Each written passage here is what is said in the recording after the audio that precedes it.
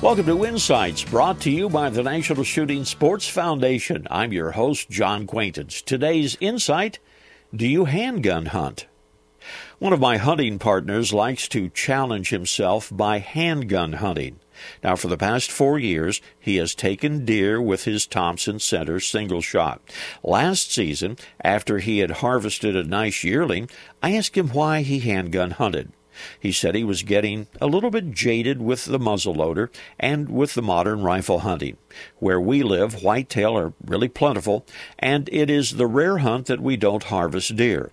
Well, my friend decided to challenge himself by using a handgun and by limiting his shots to 30 yards or less.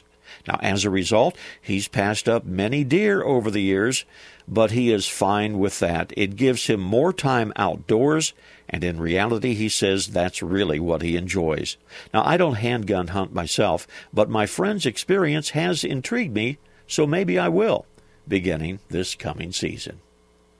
This reminder, join us on the web at nssf.org. There you will find, we guarantee, lots of information about the shooting sports. This is John Quaintance.